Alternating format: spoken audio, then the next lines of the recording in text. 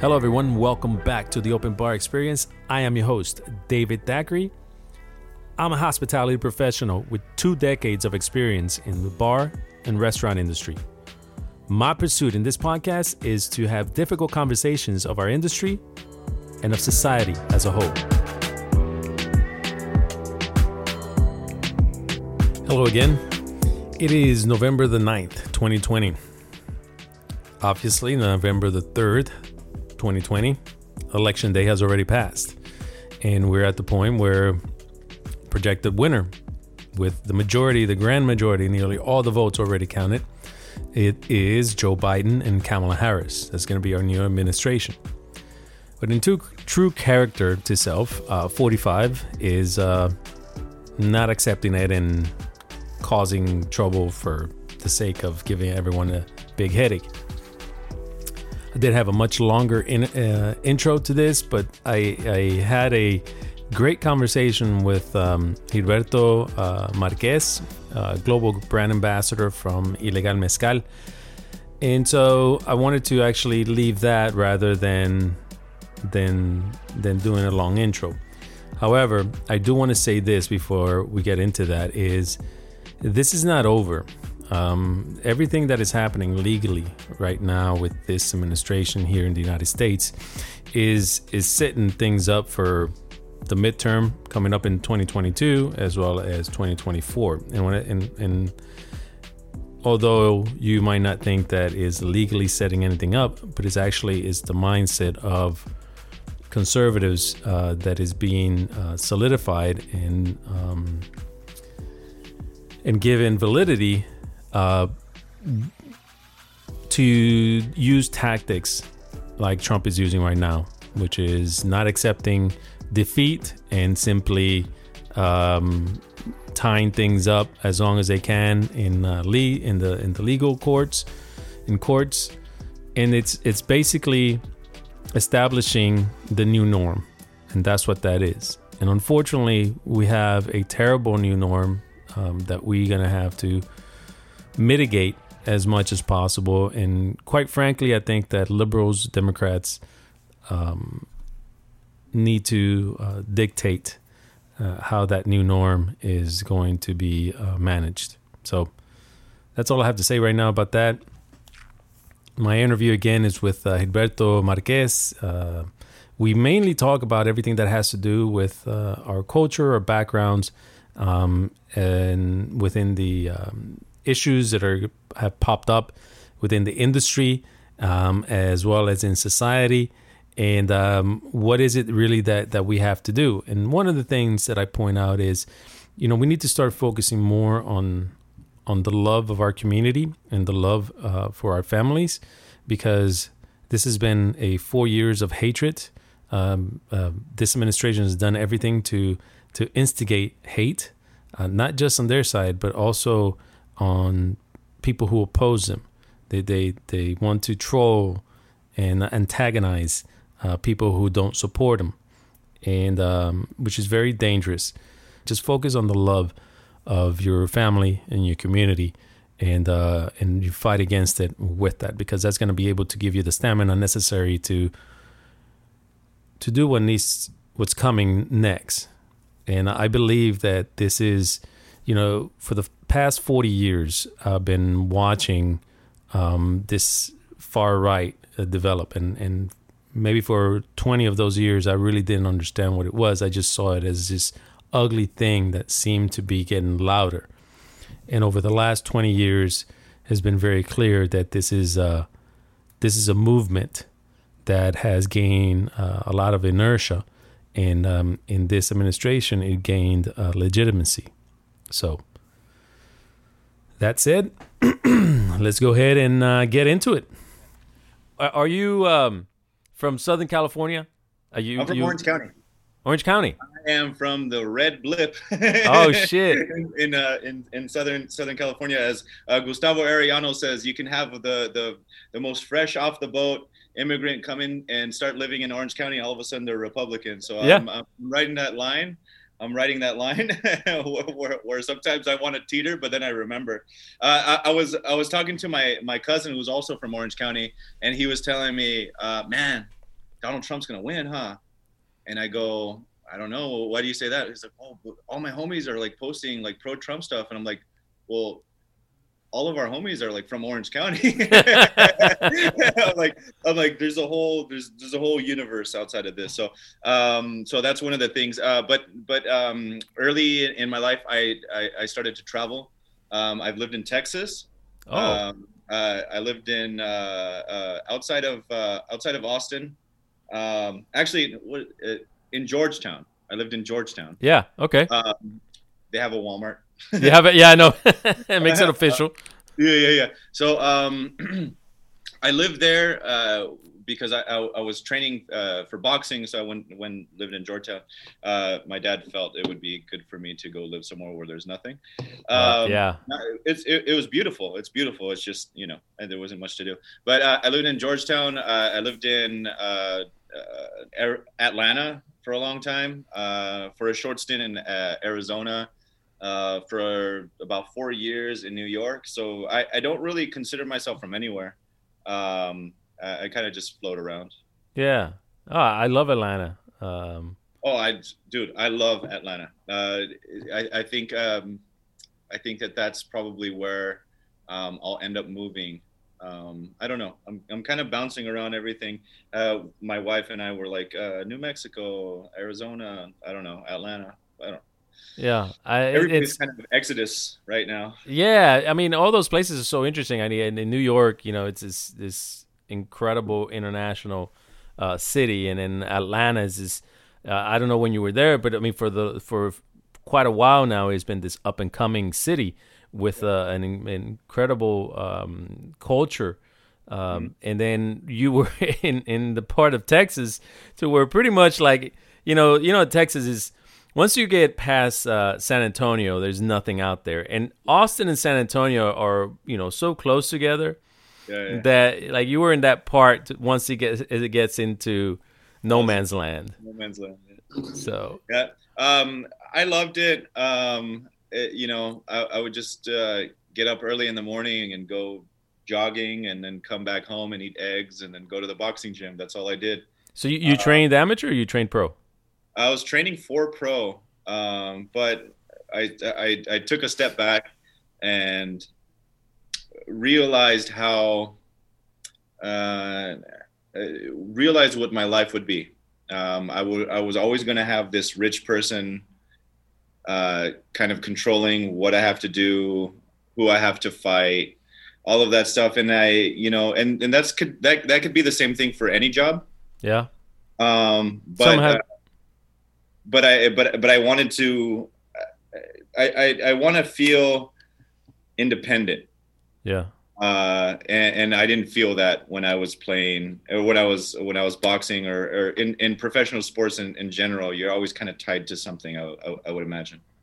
Yeah, especially with boxing. I mean, I grew up in Puerto Rico, and that there were two things there when it came to sports. There was baseball, and there was boxing, and so I didn't like baseball, so I went with the boxing. And the thing is there were a couple of people in the neighborhood that were pro level athletes, but they wouldn't commit to it. And the thing is when you look at who makes it in that type of sport, in a combat sport, tends to be people that come from pretty hardcore environments. And so the structure that you're talking about tends to keep some people out of trouble. And that's, that's for those that choose it, is like, well, this is the only thing that's going to keep me from just spiraling out of control. Yeah. For me, it was sort of that, but I always had, I think a lot of people would say, the tyranny of will, of not letting the fact that I am a high school dropout, not letting the fact that I the neighborhood where I grew up in, I never wanted to let that get in my way. And so through sheer tyranny of will, I've been able to get to a different level that I think that a lot of people who have the same upbringing as me would have. But with that, when I was training, I was talking to this rich lawyer who was just doing it to work out. And he looked at me and he's like, Gilbert, you're so articulate and you're such a nice person. I hope you stop boxing before that changes. And that always stuck in my head a little bit. And then I also seen some of the same people that were in the weight class that I was, same upbringing, go on to be champion of the world, fight in Germany and all of this stuff. And then still like be driving around in a little, you know, hoopty car. And so like that was heartbreaking for me. So I'm like, you know what? Like, it doesn't seem fair. It doesn't seem like you get a fair shot. And you give everything. Yeah. And I always had a resentment for people who would watch boxing and fighting sports and would like yell and like throw beer. I actually, when I was growing up, I had a Pinocchio moment. You know, like when Pinocchio's going through the circus and like there's these big monsters coming down and going and smoking cigars and shit. I had one of those moments, and this is why I don't like Las Vegas. Not like the people and the actual space, but just the experience that I had in Las Vegas. Or I don't often drink beer because I just remember the smell of beer, the smell of cigars, and then like these big men like yelling and screaming and cussing out this person who's going through war on a stage. So for me, it just didn't make sense. I don't know. I sometimes I get lost in my head, but I came to the conclusion that it doesn't make sense for me. Yeah, well, I mean, it's war for entertainment, right? And it's war against two individuals, so it's at a small enough scale. But you're right. I mean, it sounds like you knew what the sacrifice was, and the people that you knew weren't getting the spoils of war. Well, also in my family, you know, Juan Manuel Marquez, who is like the, you know, other than Julio Cesar Chavez, like the Mexican fighter, and Canelo is like the new generation. Yeah. But Juan Manuel Marquez, the guy who knocked out Manny Pacquiao, used to sleep on a bunk bed with me in Anaheim when he would fight at the Arrowhead Pond. So I seen how it could catapult into something beautiful, where he's, you know, like on speed stick commercials in Mexico City and like all of this beautiful stuff. So I seen that, but I didn't want to risk it, I guess. I just don't have that anger in me. You gotta have something, whether it's like your father, like pushing you to no end, where you resent him and carry that anger, you know, because he's your trainer, into the ring and stuff like. I never really. I kind of had it. I kind of had it nice. Had a good family, relatively. So I never really had that anger that would push me, I think, to be as aggressive and as a great a warrior as some of the people who are out there and professional doing this. So I was able to be pragmatic, take a step back and say, you know what, not for me. And I started bartending. And that was sort of my transition because I wanted to become a chef. So like you see that the personality starts to come out where, you know, like I'm doing this boxing stuff and, you know, it's like one of these things that came natural, but you know, I didn't have that in me. I was always more of a creative. And so I wanted to become a chef, but I obviously never happened because I didn't have money to go to these chefing schools, and I didn't know that you could do it by just starting off as a busboy or whatever, like some very famous chefs. I always felt like you had to go and get schooling and stuff like that, because that's what they teach you. Yeah. And a lot of the guys that you talk to in the kitchen usually do go to culinary school. That's interesting because lately a lot of the people that I know that went to culinary school end up bartending because it's just better money. But you know, the funny thing is studies have shown that you know, and this is like taking it a little bit step further, but people that have that tend to be alcoholics also have the same that tend to be thrill seekers. Yeah. So you're boxing, and I'm not saying you're an alcoholic, but I'm saying like the people. You wouldn't be wrong if you did. Listen, and you know, I'll be, and this is talking about myself. Yeah. You know, more than anything. From my experience, is sort of like you push yourself to those limits. Yeah. You know, oftentimes, and they found that, you know, genetically, they tend to be the same people, and not just alcoholics, but actually addiction in general. Is just that you find a different way to get there whenever you become a thrill seeker. So people that are like bungee jumping, base jumpers, all those extreme sports tend to be the same. So there's a healthy way of doing it, and then there's the other one. There's the other one. But I think that what we do also is we learn how to throw the party for everybody. Entertaining and hosting is definitely part of it. For me, it's always been, for me, I've always looked at it as like something that creatives do, or definitely someone who's always in their head. It is because I do feel like when I drink mezcal, it kind of opens up. Some people do the mushroom thing and microdose and that type of thing, and I'm not saying that I don't, but it's not my go-to. It's not my go-to. Definitely drinking a little bit of mezcal, and there's people who smoke weed, but for me, there's something about the liquid of mezcal that kind of opens up my creativity, and also like I'm able to channel. It may sound weird, but my ancestors. And for me, it was always a very cerebral thing, rather than like seeking the thrill. Because if you know me on a personal level, on Instagram and sort of a peripheral level, I think that people may have one impression of me. Yeah. But if you know me on a personal level, I am a homebody, I am a shut-in, and I am I'm a bore. But I think it was something about the mezcal that allowed me to push myself towards being a little bit more of an extrovert. I guess that's the good way, or that's the nice way of saying that this is liquid courage. I don't think that people that are homebodies necessarily are boring. It's just that they're a different type of fun. And like you said, it tends to be more cerebral. And whenever you notice, whenever you have the courage to work on weaknesses, let's say things that, maybe standing in front of a crowd is not your thing. Well, bartending seems to be a thing that a lot of people use for that, right? Yeah. A profession that you can get paid while you're working on these skills that don't come natural. And so I usually think those make the most fun people in those situations, because you have so much to offer in the moment. But it's not like you can do it all day every time they see you. Like there's some people that every time you see them, they crack you up, right? They're on. Yeah, they're fun to be around. That's their energy. And I think then there's the others that you get inside your head and whatever, and to get away from your head, you want to be in the middle of a crowd and you let loose, and so you're just as fun. It's just in a completely different way.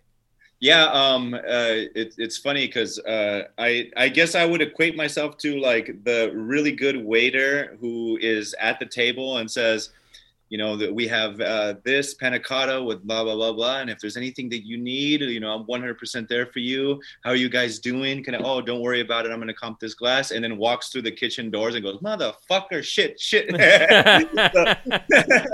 So I definitely have that duality. Yeah. And for this type of job, you have to, because for me, how people bring their personal life to work. For me, work was the way to just get away from that for a little while. It was going to be there. It's just, let me just get away from it, take care of some shit, take care of some bills, right? Yeah. while I'm at it. And then I'm going to go and handle baggage to work. No, you don't want to do that. But, knowing that balance, because there's nothing worse than working with someone who brings their personal baggage to work. And it happens, but when it's every time, every shift, it becomes a thing. It's like, okay, you either lacking. At this point, it's not me, it's you. yeah, because it's like you either lacking maturity or your life is a mess. Yeah, and you need to focus on that, rather than to just go out there and let it out for everyone else to know all your business. And I was raised by two Mexican immigrants who knew the value of a dollar and the value of being in the United States, the work that it took to be here, the work that it takes to stay here and survive.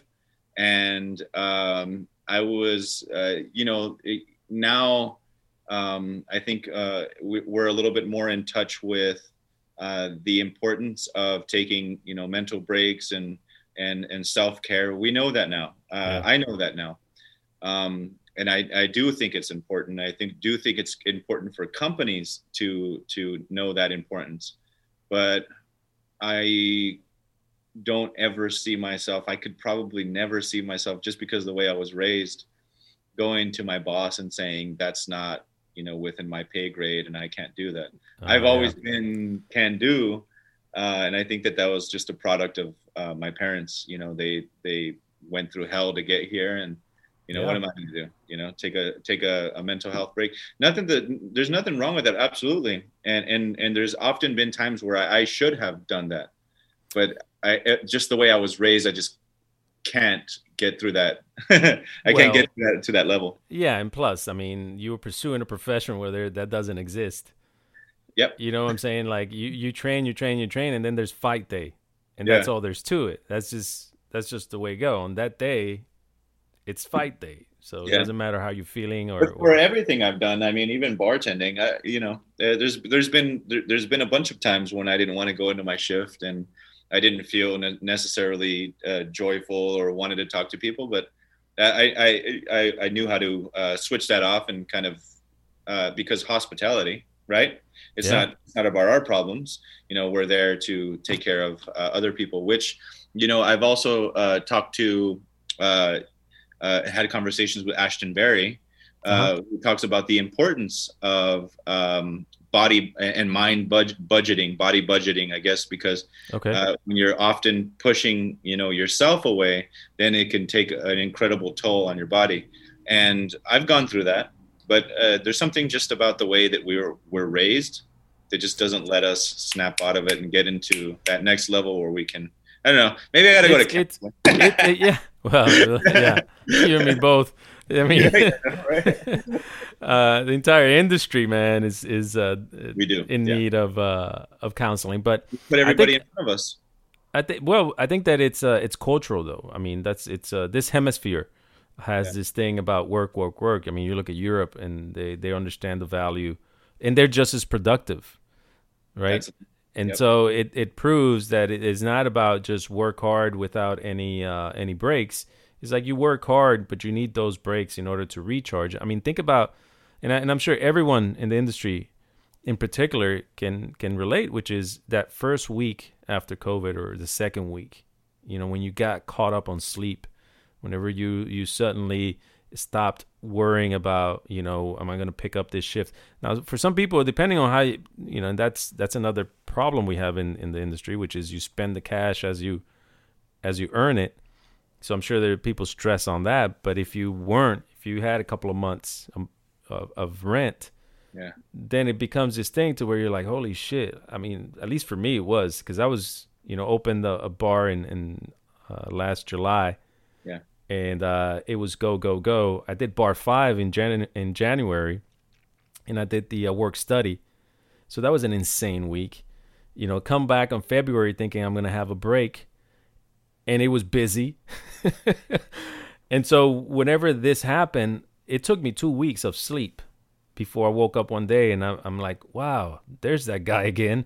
Yeah. That is not just the worker bee. Yeah. It's really harsh on the mental state, because it buries who you really are, because you have to be on.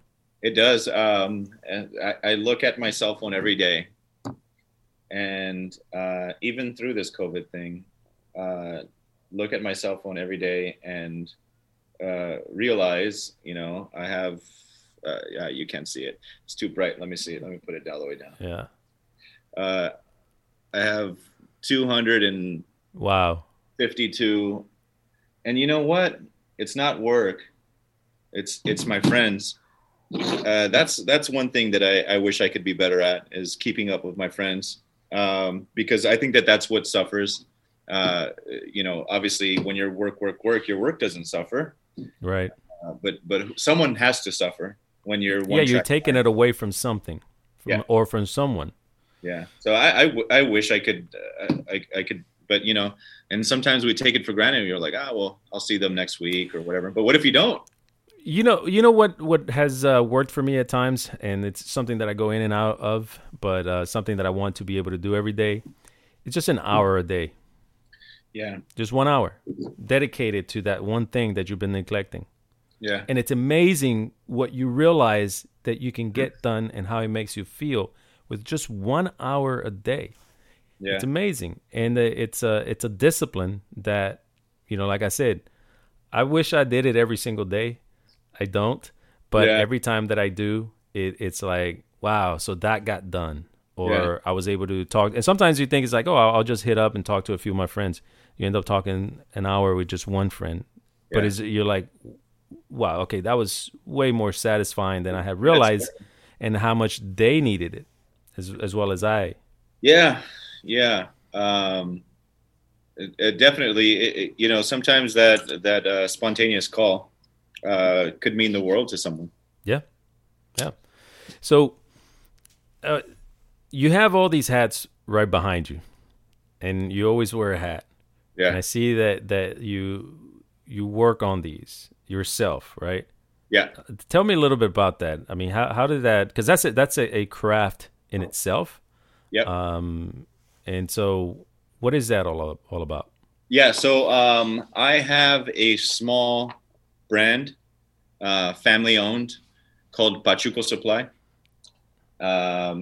And we make custom hats completely from scratch, 100%. So there's a difference between, you know, a hat designer and a hatter. A hatter is someone who makes the hat and sells it. A hat designer is someone who buys something from wherever and then, you know, puts the ribbons and the accents and the color scheme and all that stuff together. No, I make the hats completely from scratch. And that sort of came from working with Ilegal. I would travel to Oaxaca a lot, and I met a hatter in Oaxaca. I started buying, you know, a couple of his hats that he had that he wasn't going to use because they were slightly damaged or whatever. And I would fix them up and then sell them. But eventually, I, just because of my personality, figured I can make this from scratch. Why am I, you know, going to one person and then going to another person? And I was like, let's cut all the middlemen. I'll do everything myself.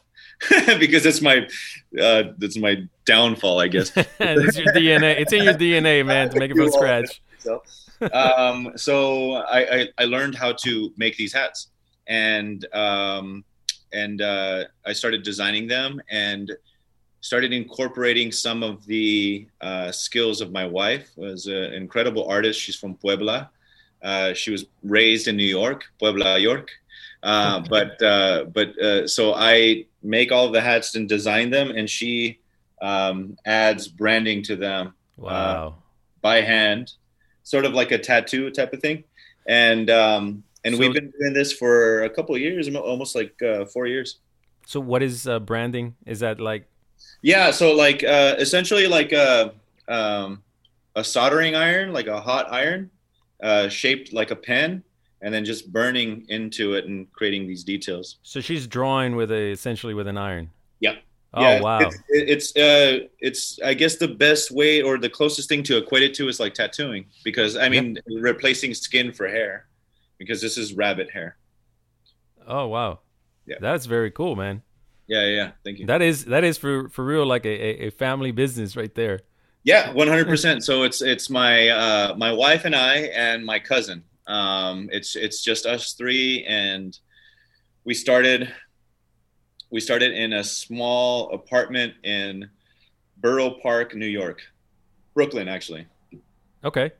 We were just, I had, you know, a small table and 5 or 6 hats that I was making. I started making them for my friends and some of my coworkers, and they became popular, and now we have a whole website and the whole thing. So, wow, that's great. Yep. That's beautiful. Yeah. Okay, because I'd seen you always with the hat. Yeah. And then I would see your videos, like you would post on Instagram or some of the photos, and I thought you were bringing them from Mexico, or that this was I was probably at like a family. first. Yeah. I was at first, and then so that's now like one of the things that I tell people, like, no. I actually, trust me, I make them 100% here by myself. But yeah, that's one of the things that I think can get lost in translation is when I first started, for the first couple months, I was bringing hats that were already made and I was designing them. But just again, my personality, I wasn't going to let that be the end of it. I decided to start sourcing rabbit fur felt from I believe it's the Czech Republic, and started bringing that stuff down directly. It basically is just a hood of fabric, and then we block them. I'll actually show you right here. So are they always rabbit? There's also beaver and there's wool. There's also some vegan options. But for me, the rabbit has always been very sacred to me. My father passed away. His name, they used to call him Conejo. I guess because he used to run really fast. I don't know what he was running from, but and so one of the first tattoos that I got as a memorial tattoo was a rabbit right here, and that was it was a memorial for my father. So I always use rabbit, and we use something like this. This is a wooden block. It's a vintage wooden block. This is actually one of the first tools that I got from the hatter in Oaxaca. Okay. I was out there. I was visiting some mezcal production. Actually, La Locura Mezcal. Yeah. So I was visiting La Locura Mezcal, and I knew another guy. So my friend Oaxaquin, he's got a blog about lifestyle and culture of Oaxaca. Took me to this hatter, and he actually gave me my first tool. And so what we do is we get the raw fabric and we put it over this thing, and that makes it the shape. And then we put all the creases and all the bells and whistles, all that stuff on it. But yeah, 100% made by us. Wow, man, that's very cool, man. That like I said, that's a craft in itself, right there. Yeah, and that's another reason why I have so many gray hairs. All right, so tell me, I see you have the skull there behind you. What kind of Halloween traditions do you have? I don't. I don't. I don't have many. Shit, man. I am actually the worst with this. With tradition. Yeah. I don't have many. Holidays. I guess I'm such a pessimist that I'm always looking for something negative about the holiday. I'm like, well, Thanksgiving. The Christopher Columbus and the smallpox blanket. So, yeah. So I always, it's one of those things. Valentine's Day was created by merchants. Yeah. So, yeah, much to the chagrin of my wife, because she does celebrate those things. So I think as I raise my daughter, I'll start to develop some of those traditions. But for me personally, I never had really any tradition for dressing up or anything like that. It was always one of those things that a normal Halloween would be like me forced to put on a costume because for whatever reason I wasn't working a shift. Unless I was working a shift at a bar, then I would be there. But if it wasn't, I would be forced to put on a costume and go out with my friends, and we were single, and just be at one bar. And it was kind of like the How I Met Your Mother episode where they're like New York, New Year, and they're just trying to go to, oh, this party's better, this party's better, this party's better. And at the end of the night, like I didn't do shit. So for me, right. That's why when I try to celebrate holidays, I kind of just do it at home. My wife just asked me, what do you want to do for your birthday? And I was like, I want to stay home. I don't want to have to get dressed up. I don't want to have to go to a restaurant and host a dinner. So something I wanted to ask you, actually, and I know we are running out of time, but Something I wanted to ask you: what sort of feedback did you get about your post about media not paying attention to Latinx people as much as they are for other people? It was, I don't know if you saw it, but I went back and forth with this one dude that kept trying to justify it, but he didn't have a dog in the fight. So I understood why he didn't see it, but what ended up happening, he just wanted to impose his way. And really, it was a lot of support from the people that I know, because it's sort of like no one is saying that. And then from the other people, it always becomes, well, what are you complaining about nothing? And I think that we have that problem right now. Well, it's not right, nothing. but exactly. But to the person, it's like a lot of times with female issues. A guy is like, yeah, but it doesn't really matter because you're making money, right? So if you have to wear a short, a low cut shirt, who cares? And that's just the mentality of the guy. If I could do it, I would do it. Not really having to live that. And so it's the same thing with people when it comes to race. We could say the same thing. Oh, as a brown person, we get discriminated, to a really dark-skinned black person. And it's like, yeah, but it's not the same, because I can pass. A lot of times when people hear me speak Spanish, they're like, oh, you speak really good English. Or when I tell them I grew up in Puerto Rico, it's like, you can speak really good English. And like, it's better than yours. What are you talking about?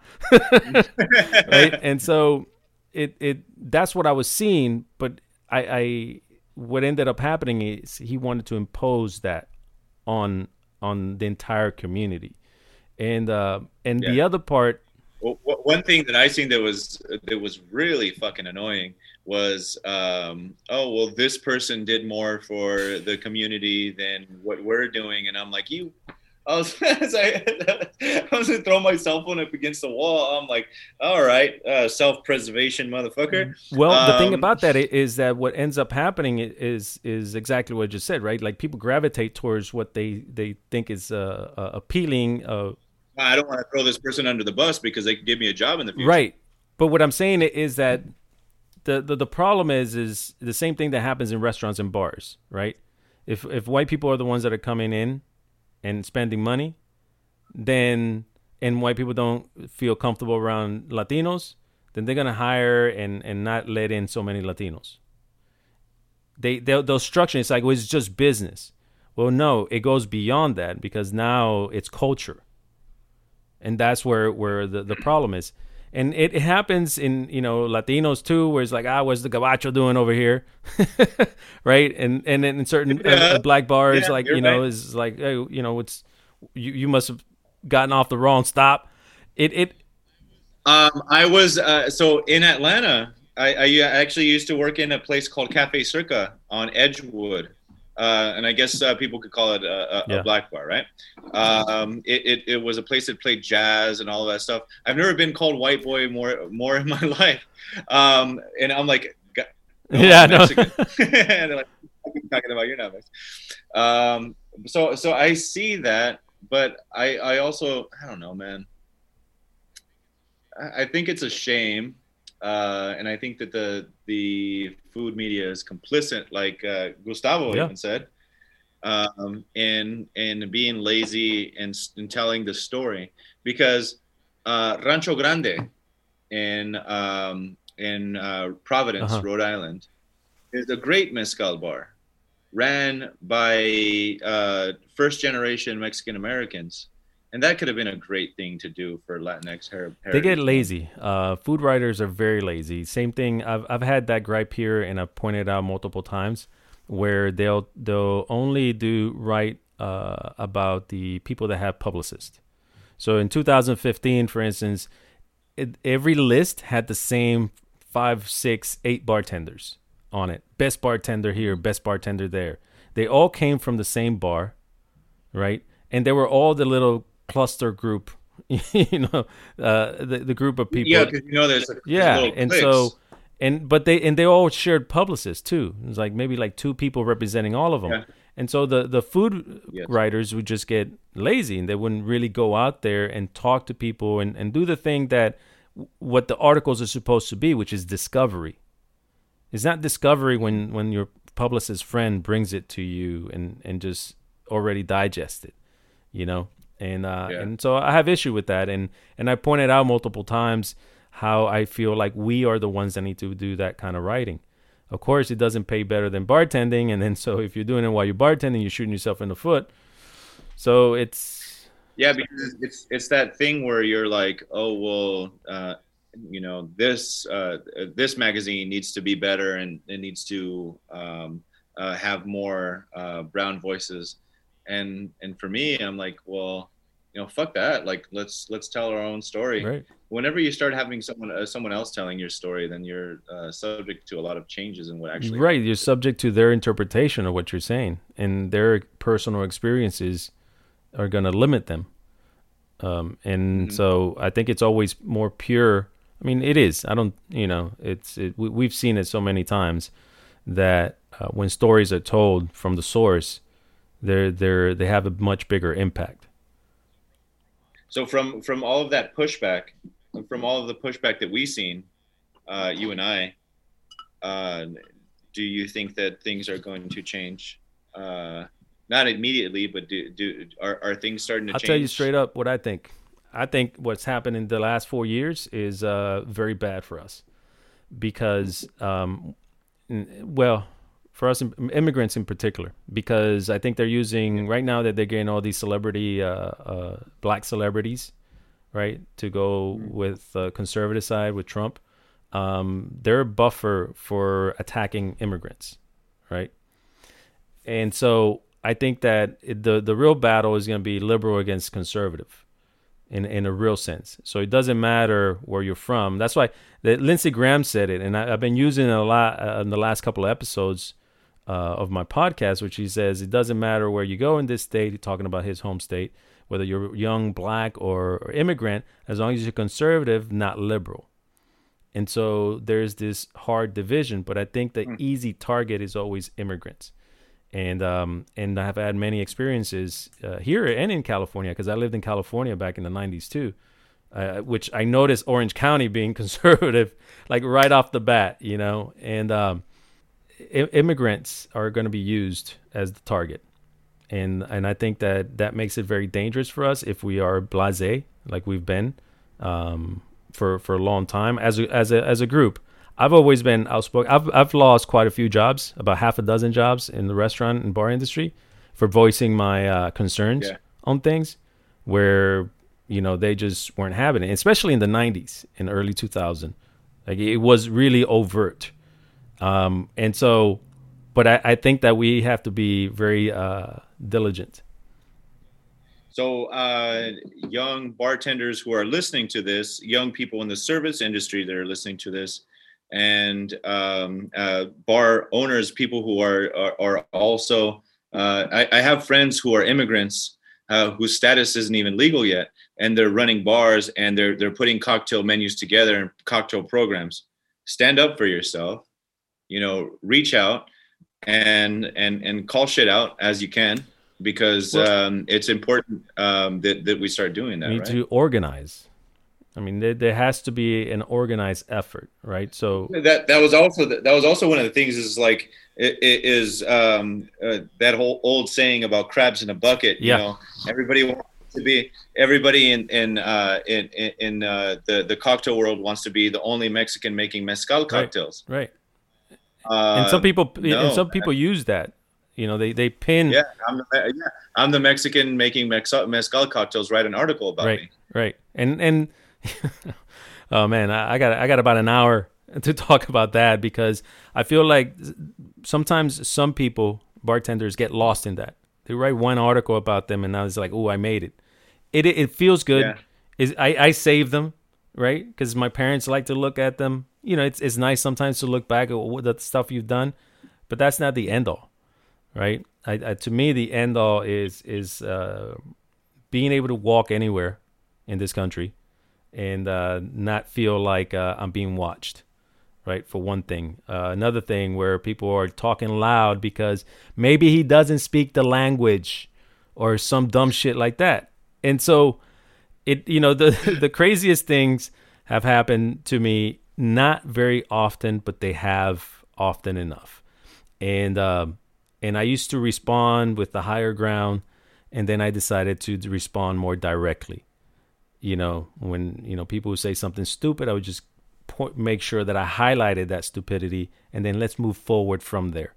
But that's just me being me. And I think that it's just, we need to create an idea. What is it, man? Is it Latinx Bartender Association? How is it that we're going to be able to get together and do what you're talking about? Because I know that there's some people that are trying, and they're kind of like mulling over the options of creating some sort of bartender thing, but they also don't want to be they don't want to be exclusive. They don't want to exclude anyone. I'll tell you how you do that. We need to pursue an idea. So it doesn't matter who we're around. We don't need to be just like an exclusive club of just only the Latinos can come here. That could exist to a degree also, right? That can exist. But if we're pursuing an idea, even whenever we're amongst others, then we start to change people's minds. I don't like stereotypes. People try to pin stereotypes of me. I immediately go towards it in the things that I say and do that are certainly going to shock them a bit. Right. And sometimes it's just as simple as speaking Spanish. Sometimes it's using big words, that fucking $100 word. Sometimes is referencing. You bust out we're going to rectify the situation. Yeah. I was kidding. But sometimes it's referencing an idea or an author or something like that they don't ever, they themselves can't grasp, because I want to break that idea they have of me, that it's unfair. It's unfair to me. It's unfair to them. Right. In the sense that they're walking around the world. So, and I say that because most of the people that I've met that have that mentality have been open once I do that kind of stuff. Half of them have not. Half of them just get mad. I think that another part of that is getting Latinx bartenders to want to strive for a little bit more. One conversation that I had was a friend of mine who works for a large hospitality company in Los Angeles. And he's an immigrant.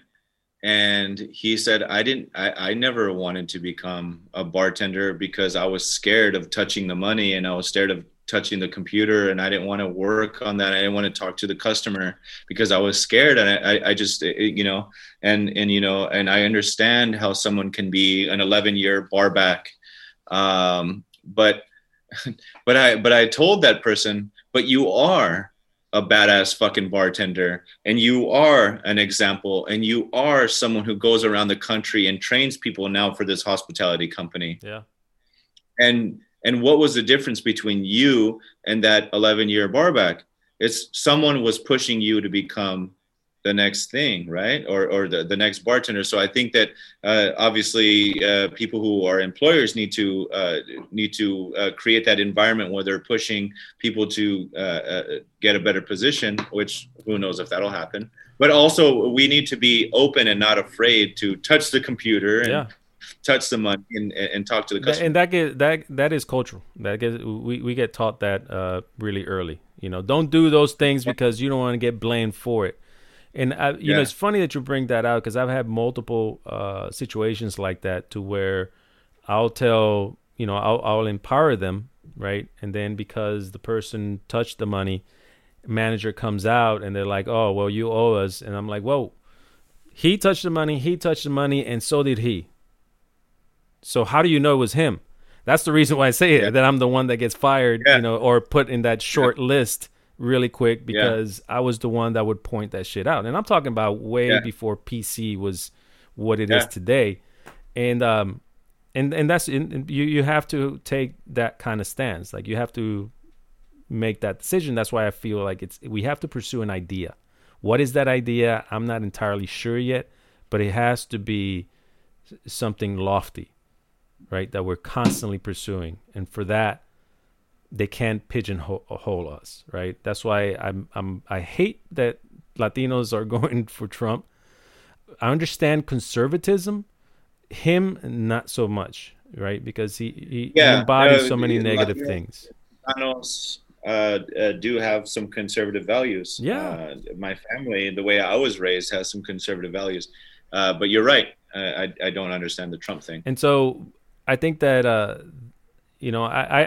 fortunately, I'm usually now in the position that I'm able to empower my staff, especially Latinos that have that kind of mentality. My barbacks, the guys that come in clean and they're like, "Oh, I'm just a lowly guy," and I'm like, "No, like come here, let's let's eat, and I'll do the little things, man, which is like I'll serve them, at the end of the night, I'll open the beer and get handed to them. I'll serve them, and those little gestures, man, go a really long way, because it's like I said, it's we're taught to not get involved, because then we're going to get blamed.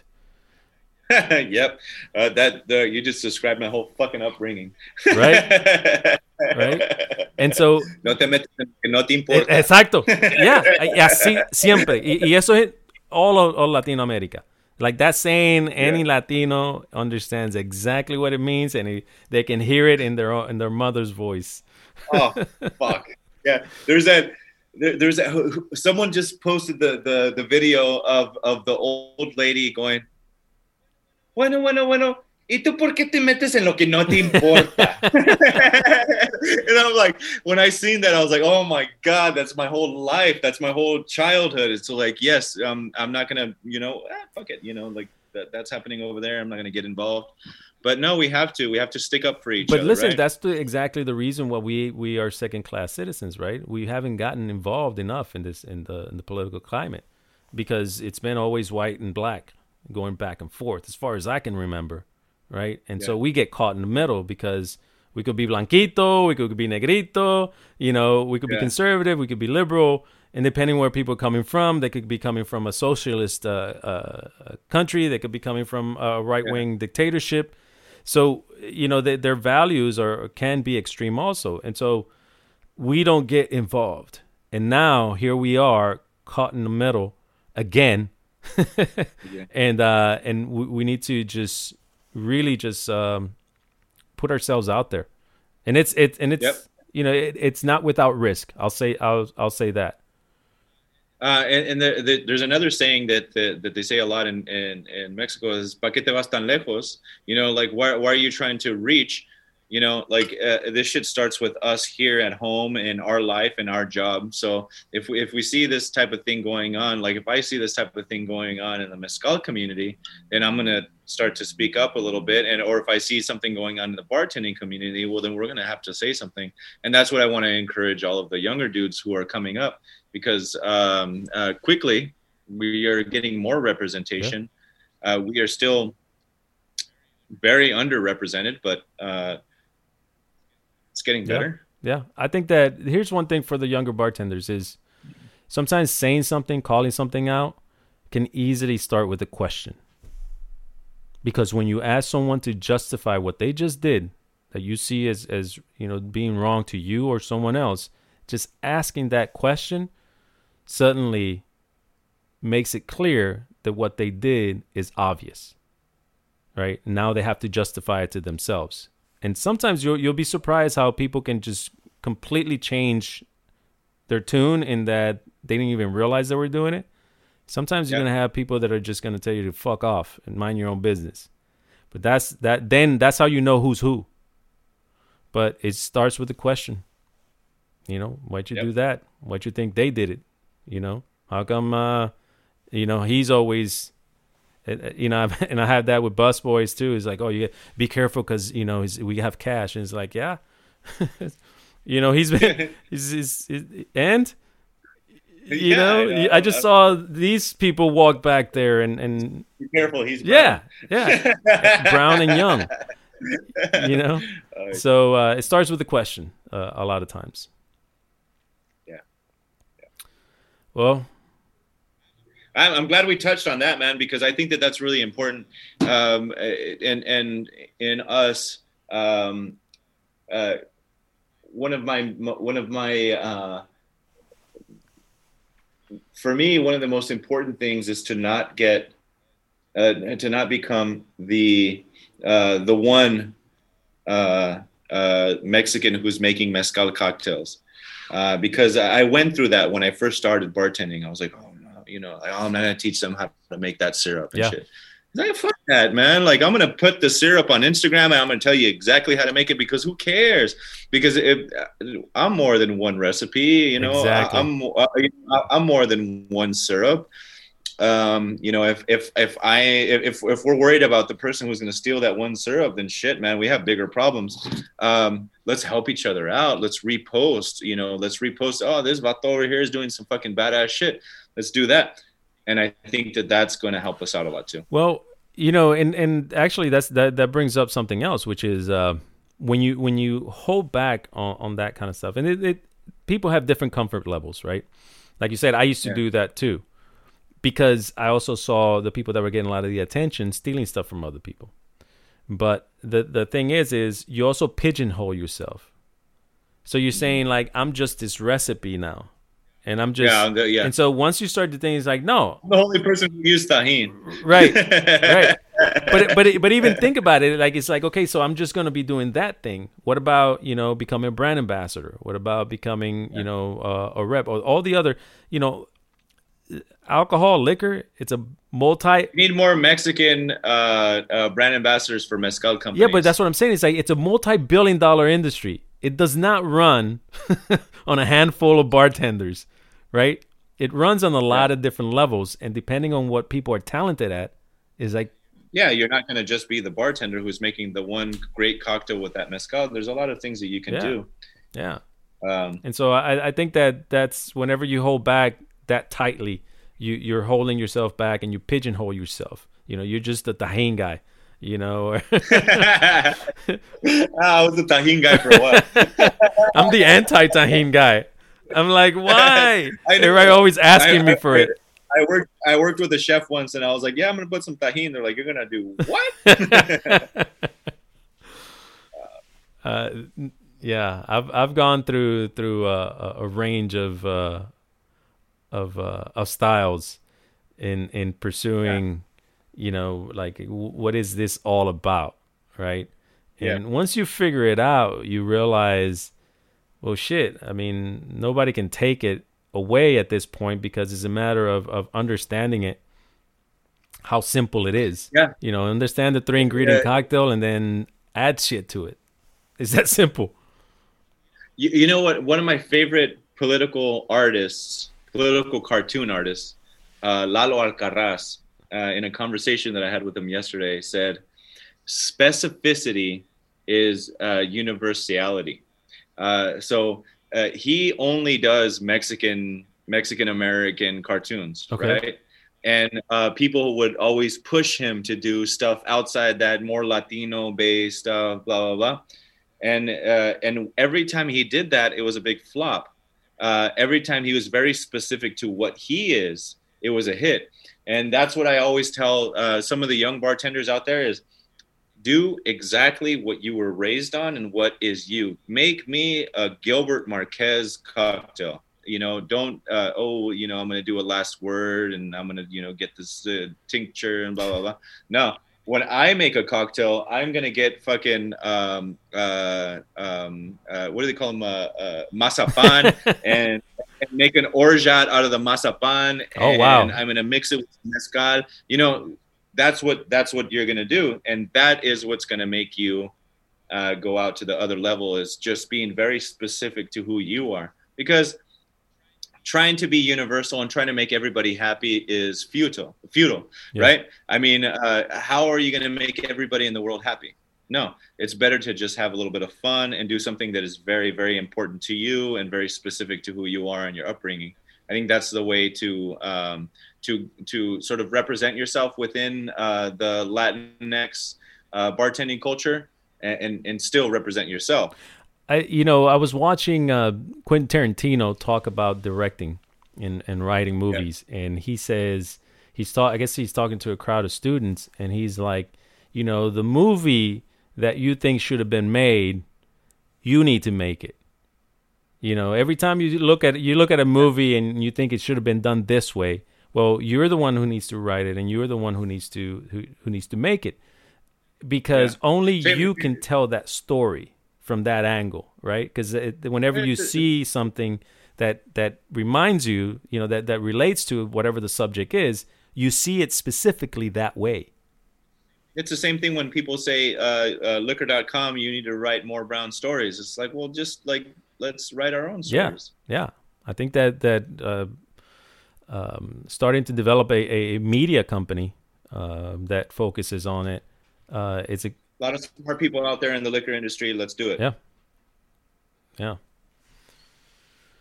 Well, we were supposed to be done about 45 minutes ago. I know. I thought the Zoom was going to cut us off. I was like, all right.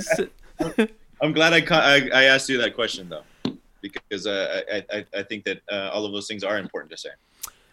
I believe that this is an important, not just election, but this is an important moment for the Latinos, because this is also an issue that, again, other communities, they're once or twice removed from their oppression.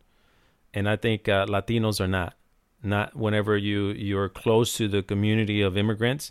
And frankly, what I'm starting to tell people now is like every single European in this country is an immigrant or descendant of an immigrant. So for them to start pointing fingers is bullshit, because there wasn't a single European in this continent just a few hundred years ago. The First Nation. Right. And so, to come and start to oppress first generation immigrants here, it's just an easy target. And that's what I'm saying. We have to make ourselves a much harder, much more difficult target than what we are right now. And by not getting involved, we're just making it way too easy. And we need to somehow come up with the idea. It has to be an idea, because the idea transcends everything. So it's not one person, it's not one leader, it's the idea. It is the idea. Yeah. I mean, Rubén Blades, if you ever listen to him, like that was his thing. And there's this incredible recording of some of his greatest hits from back in the 70s. And, he always talks politics. And he makes that point pretty clear. Is like, the human dies, but the idea doesn't. The idea persists. And that's critical. Yep. So, well, I'll be ordering a hat pretty soon. Probably end up giving it to my fiance. Let's do it. that might happen too. Yeah, because I'll wear it for a little bit and then I'm like, well, because, it's like, where am I going to put it? And like, I don't have those manners. Put it on my head. Whenever I walk inside, like, I don't have those manners of like, But I appreciate you. Yeah, I appreciate you too, man. Gracias por todo. And honestly, I'm really happy to have done this. I'm really happy to know you and to follow you on social media, because I think that what you said and what you did when all of this started breaking was an inspiration for me, and also an inspiration for a lot of people. I do see a lot of people trying to step up their game and creating platforms. So thank you for that. You're welcome. I appreciate you acknowledging that. And I'll say one last thing on that is that, we've been really divided, and people have been driven by hate. And I say on both sides, because it's like people hate Trump. They want to vote him out, right? And my thing is, find a reason that you love to achieve the same objective, because it goes a lot further. And do it without judgment, because people are going to be more willing to listen, but you're going to have the energy and to be able to do it for a really long period of time. And we got a long road ahead. Yeah, I mean, primero Dios, we're going to be living for a long time. So, why live with that hate? Yeah. Why live with that anger towards other people? I think that there is something important about contacting our relatives who are voting for Trump, or contacting our relatives who are doing certain things that we don't necessarily agree with, and have a conversation. Correct. Maybe not gonna convince them, but open up the table, sit down, and have dinner with them or break bread with them, because that's more important than anything. I don't like Trump, but I don't hate Republicans. No, I mean, and so I think that's where that you get into that whataboutism of like. You don't like Donald Trump. Well, what about Biden? I'm like, well, what the fuck about Biden? I mean, I don't know. I don't like Biden either, but I fucking voted for him. I don't like him. Yeah, but he, I just he hasn't spent the entire campaign trail insulting people the way that it happened in 2015, right, and through 2016. Yeah. So that's one aboutism on the other side.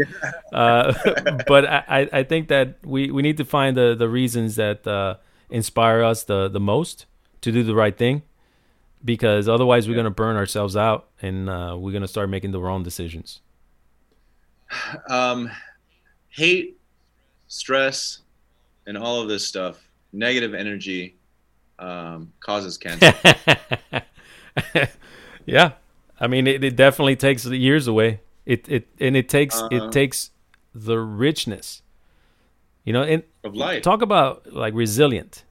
How many immigrants, Latino immigrants, do you know that they don't make that much money? Their fucking job is hard. But you just catch them for 5 minutes in between something, and they'll crack a joke, or you can crack a joke and they'll laugh. They won't be bitter. My dad would sleep through earthquakes and say, si me muero, me muero. Like, I'm good, I'm comfortable. Por fin estoy acostado.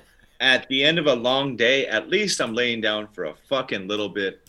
There's a little earthquake going on around me. That's fine. If my dad was alive now, he would be like, es puro pinche pedo para pantallar a la gente. It's all bullshit at the end of the day. Tomorrow, one thing is for sure, I'm going to strap on my fucking construction boots and I'm going to go to work. Why, let that, I do think that being politically active and all of that stuff is very important, but at the end of the day, we're going to wake up tomorrow and we're still going to live life. Let's not hate each other. Yeah. I mean, like, we have to make a stand at the same time. We have to, I believe that is better. Such duality. Both things can be correct. True. Exactly. And it's a higher level of thinking, and we need that in our community right now, because it's like, I can be an American through and through, and I can still be a Latino, right? Yeah. Because it's again, I grew up in Puerto Rico. We're U.S. citizens. We have that we made that deal. We paid in blood for that. So we have that. So my mentality was always like that. It was just that when I came here, that all of a sudden I couldn't be both to some people. Right, some people were fine with it. You're from a different country, right? You're from Puerto Rico. Yeah, and people didn't even know where Puerto Rico is. These people didn't even know where Puerto Rico was. But it was like, no, you can't be both. And I'm like, yes, I can. Right, and that duality, it's we have to. It's innate in us. Yeah. Right, and so we have to just accept it, live it, and make sure that the people know it's their choice to accept it or not. I'm not going to force anybody to accept it, but I'm not going to hide it. Yep. Well, salute to that. Cheers. Well, listen, man, we need to get together again, whether it's online, offline, with this, and work on some ideas to just put out there and see and see what works, but to start to organize something that is going to show what we're all about. Absolutely. 100%. Count me in. Okay. Yeah. Well, thank you, my friend. Thank you, You David. have a great night, and we'll talk soon. Gracias. Gracias a ti. Igual. This week, I bring back our friend, Matt Carrizales. He's out there doing the good work within the culinary world. He's got his pick 3 of the week. So let's go ahead and grab a listen. So what do you got for us this week? Because last week, I think those were bangers. Yeah, absolutely. Nothing but bangers. That's what I try and bring every time. All right. We have this conversation, but I definitely got some things that I want to highlight. Some people are doing some really good stuff, just great food.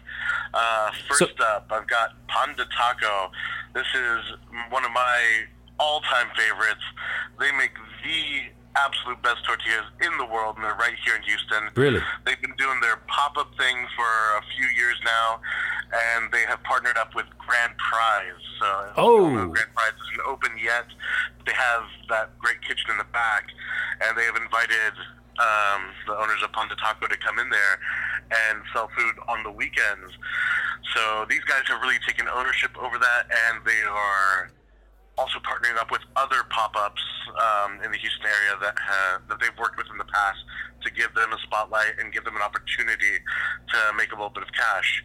So they've got Umbrella Fellas, everybody's favorite burger, downtown staple. You guys know them from the Montrose. They're all over the place. Haven't seen them too much lately, but you'll be able to see them Monday nights, I believe 6 to midnight, out of the kitchen at Grand Prize. Oh, wow. You can order online and pick up curbside. Grand Prize is not open, so you got to get it to go. They've also partnered up with Somos Semillas, probably my all-time favorite vegan pop-up here in Houston. They're doing some really good stuff, and I say vegan, it is vegan, and they are very dedicated, but it belies the deliciousness of the food. The deliciousness of the food stands alone. Vegan or not, it is a banger. Really? I tell you, I went to a vegan restaurant when I was in New York last year, and oh shit, no, that was this year, January. Anyways, and it was it took me a minute because I didn't realize that it was a vegan restaurant. I just went there with some friends, and then I had to wrap my head around that because for me, vegan food is always missing something. But I was wrong, because it was one of the best. It was a Tex-Mex, and it was one of the best nachos that I've ever had. Like that black bean dip or whatever. The way they set it up, I can't even tell you everything that was in it, but it was incredible. Yeah, that's one of those things that I love, just being absolutely surprised by.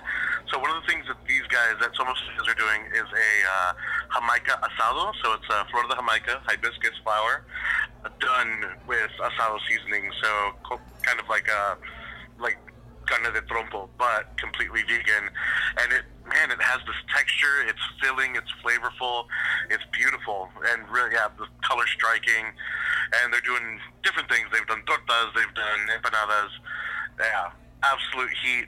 Definitely check them out. Okay. Of course, Umbrella Fellas, if you got to get your meat fix, and Pan de Taco, man. I cannot say enough about these guys.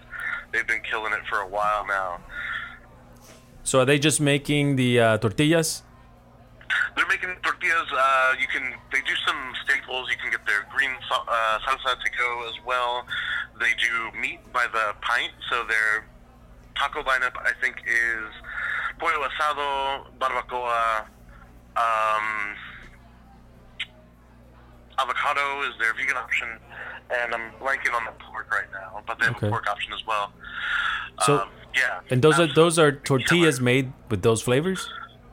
So no, they're making tacos, but the tortillas is just kind of their signature thing. They're just the perfect elasticity. They make them handmade to order. That's one of my favorite things back pre-COVID, going to get tacos from these guys, and they're actually just, doing it the old school way with the masa right there. Every order, banging out fresh tortillas. You know what I found that I really like? H-E-B, the greatest supermarket in all of the U.S., has a corn and flour tortilla. Oh, the half and ass. Man, I love those things. Well, these are all corn, and I think they'll win you back over. I think they'll bring you back to the light. Well, no. I love corn tortillas, but the texture is not always right for me, right? And so that's why I almost always, other than breakfast tacos, I'll order corn. Breakfast tacos, I like flour. I was just gonna say it's always all about the application, and for me, like, breakfast tacos have to be flour every time. Yeah. And so this has a bit of the flavor of the corn tortilla that I love, but the elasticity, like you said, I mentioned earlier, and like the texture, the way it holds up, it's like a flour tortilla, but it's not as doughy as flour tortillas can be. I really like them. It might not be a purist thing, but they're delicious. And so now you really wanna. Now I'm really curious, and I want to try these out. If you feel if you've had the ones the half and halves, and you say this is gonna bring me to the light, then I definitely gotta have it. Awesome, man. Yeah, get out there, check them out. They're there every weekend at Grand Prize. So this one is a very, very kind of secret banger. So there's this little old lady that pops up here in Northside at the corner of Lorraine and Chapman, Fridays and Sunday nights only.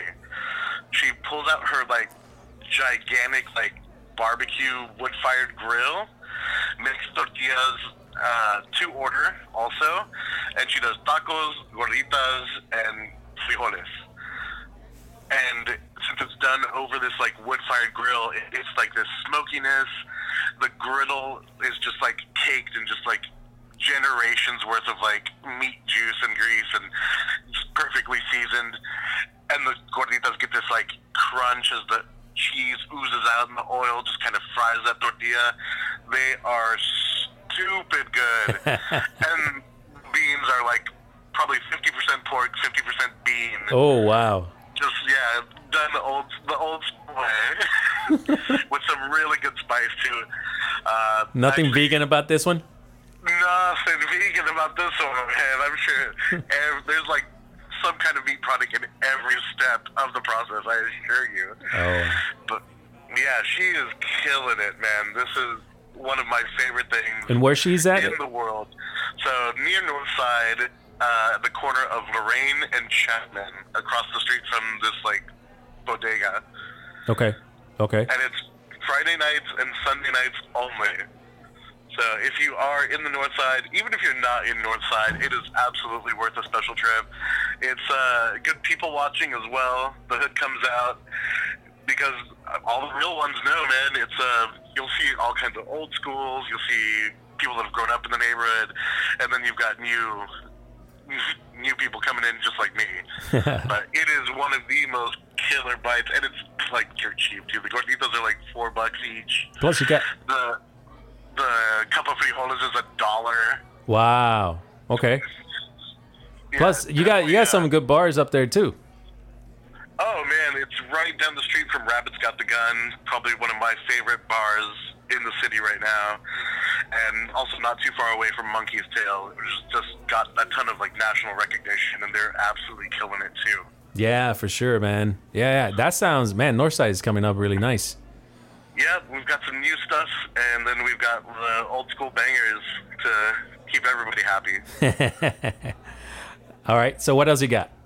All right, going down the list, I definitely want to give a special mention to my favorite coffee roaster in Houston, Xela, doing some really big stuff out in the Second Ward, absolutely killing it, always killer beans. Yeah. The branding on their stuff is really cool. It's a great spot. If you haven't been yet, check it out. They just started doing a dirty chai to go, already pre-made, where the spices are allowed to settle and marry for 48 hours before they sell it. It is stupid good. Yeah, they're off of Canal and Eastwood, I think. But they've been hosting some really cool pop-ups. I haven't been able to get out there, but they've been partnering with some people that are doing some cool food. So I'll have to maybe wake up before noon one day and make my way out there. Well, yeah, I usually miss them because their hours are too short. For me, anyways, they're early morning hours. Well, so I run into the same problem, but now I guess since COVID happened, they're staying open a little bit later, so they'll stay open until about 4, I believe. So I've been able to still make it right when I wake up. Okay. Oh, those bar hours are hard to get rid of, man. Oh, man. I've been nocturnal my whole life, man. It just took me a while to find a job that works with it. Yeah, I think that's most of us. in the industry. So you got any more food spots? I do. I've got one more for you, so this will round out my top three. This one is also super affordable. It's a little bit further out. It is on Hillcroft and 59. A lot of people know that area as the home of Himalaya or Himalaya. Yeah. This is in the exact same shopping center just next to London Sizzler. It is called Masala Munchies. They make a whole bunch of Indian snack food, sweet and savory, and they also have a really banging little menu. They make the absolute best samosas in the world. They make these betis, which are kind of like potato balls. What are samosas? Oh, so it's going to be like a mixture of potato, mushroom, onion, spiced, and then wrapped in pastry and then deep fried. Ooh, yeah. Yeah, and of course the Indian spice blend is just so savory and so deeply beautiful and just a touch of heat. Not gonna melt your face off, but my favorite things to get there. So again, kind of like a spiced vegetable dumpling wrapped in pastry or dough and then deep fried. Super affordable. Everything's $1, $2, and then they also do a masala spiced popcorn, which is one of the most delicious things in the city of Houston. It is absolutely worth driving all the way out to 59 in the Hillcroft just for this masala spiced popcorn. Like, it's one of those things you open the bag and it is a Sisyphean task to stop yourself from just downing the entire thing. Yeah, that's not then a good recommendation for COVID world, man. Like, you know, between that and Netflix. Absolutely, man. Go out to the Masala Munchies, stock up on some snacks, and then just wrap yourself in a blanket and for the next 12 hours. Yeah, and now we got these cold snaps happening. Oh, I am here for it, man. This is big boy weather. I love it. All right. So then, you were telling me about the Xela chai. Why don't we go back to that for a second? Because I love chai latte, and especially a dirty chai. Dirty chai is my thing too, man. But I find them that they're normally they lack balance, right? Because between the chai spices and then the bitterness of coffee and the way that they most places put them together, they tend to have like too much of a punch. You know, between the flavors of the coffee, the spices, and the bitterness, I like them. I still enjoy them, but I had to pull back after a while because I was starting to notice that I was just nearly doing that bitter old man face. Too much bitterness, huh? Are you switching to cold brew? Have your hands softened up a little bit, old man? Not yet. No,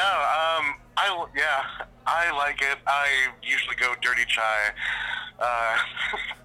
2 double shots. So wow. Chai. Okay, yeah, damn. So you're in the opposite of me. Exactly. Well, I think my daily rashes of Amaro have dropped to nearly nothing, so my palate is changing. There you go. Yeah. What is it? Every 60 days, all of your taste buds change. Yeah. Well, I mean, depends how often you burn them, and that depends on your on your pizza delivery, or actually not even pizza delivery these days. It's just your DiGiorno.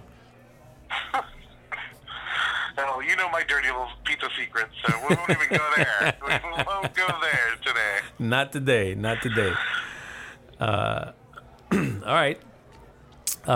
What else you got? Man, that's pretty much it. I've been kind of looking forward to a restaurant opening that's going to be kind of in between your place and mine. It's going to be over there on Navigation, Acadian Coast. So they've gotten some publicity. The chef's going to be JP Gaston, everybody's favorite Frenchman. Yeah, really? And I believe they've got Greg Starks running the beverage program over there. Oh, okay. Yeah, so we got some familiar faces, And from what I've seen online, it looks like it could be a banger. Really? So Navigation. What the price point looks like. Yeah, I believe right over there next to like Ninfas, I think is what I heard. Oh, yeah. There's actually a coffee shop over there that I want to check out. They were also closed when I went by the last time, a few weeks ago. But that little area where Ninfas is, and where they put the median for the weekend market, is looking really good. And they're doing it. It visually looks like the neighborhood. What I hope that won't happen is that the businesses will be all non-neighborhood. You know, people that are not from the neighborhood, people who are just capitalizing on that new wave that is coming through. Because I already saw that happen in the Heights and in the Montrose, and it's pretty shitty. Yeah, I think, and what happened with Montrose is you had so many kind of like out-of-town chains. You've got the Snoozes, the Shake Shacks of the world all piling in, and it's got that big developer money, and they're the only ones that can really afford to get in that neighborhood now. And it's sad, man. That neighborhood is just a shell of what it was. Yeah, it is. It used to be a real like heart of the creative culture in Houston, and it's a ghost. Man, it's so sad to see. But Houston survives, man. It's constantly changing. We're a very dynamic city. I think that's kind of what's going to make Houston, what makes Houston shine, kind of on the national scene. I totally agree. Ever changing, ever evolving. Wow! I didn't know that. I was not aware. For those of you who don't know, Ham, check out Ham. Is the Harrisburg Arts Museum, I believe, and is basically this guy has this warehouse that has garage doors, maybe about 8 on each side or something like that, 8 or 10, and he gets artists to do murals on these garage doors that rotate. Some of them have been there for a really long time. Some of them have rotated out, and some of those have been super amazing. So it to see that place already diminishing into something else is really painful to watch, because it's one of those things that is random, because it's got an enormous parking lot around it, and it's got all these huge murals all one next to one another, and you would just drive by and you see this random thing that is beautiful, and at the same time is an old ass building with garage doors. It's amazing. We'll have to check it out. Appreciate you giving me the update on where to go next for my to go. And next week, if we can, let's do pizza. Ooh, that reminds me. I promised you cheese, man. Yeah. All right. If I'm gonna air somebody else's dirty secrets, I'll air mine too. All right. We'll do that next time. Pizza and cheese, man. Okay. All right. Then we'll do it next time. All right, man. I appreciate you having me. Always a pleasure talking to you, brother. Always a pleasure, man. Thank you. Rights, of course, and you bring back the culture war. Here is Lindsey Graham's final pitch to the voters of South Carolina. Take a look. I want every young woman to know there's a place for you in America if you're pro-life. Yeah. If you embrace your religion. And you follow traditional family structure, that you can go anywhere, young lady. That's right, ladies. If you want to be a part of society, if you want to be accepted, in society, barefoot and pregnant, standing in the kitchen, making food. I just wanted to close out with that just so you wouldn't forget what conditional freedom sounds like. If you have a smart device, you can listen on Alexa. You can ask for the Open Bar Experience. Also, we have our own website, which is openbar.space. You can check us out also on your favorite app, whether it is iHeartRadio, TuneIn, Stitcher, or Apple Podcasts. Check it out, the Open Bar Experience. Remember, take care of yourself, take care of each other, and keep the conversation going.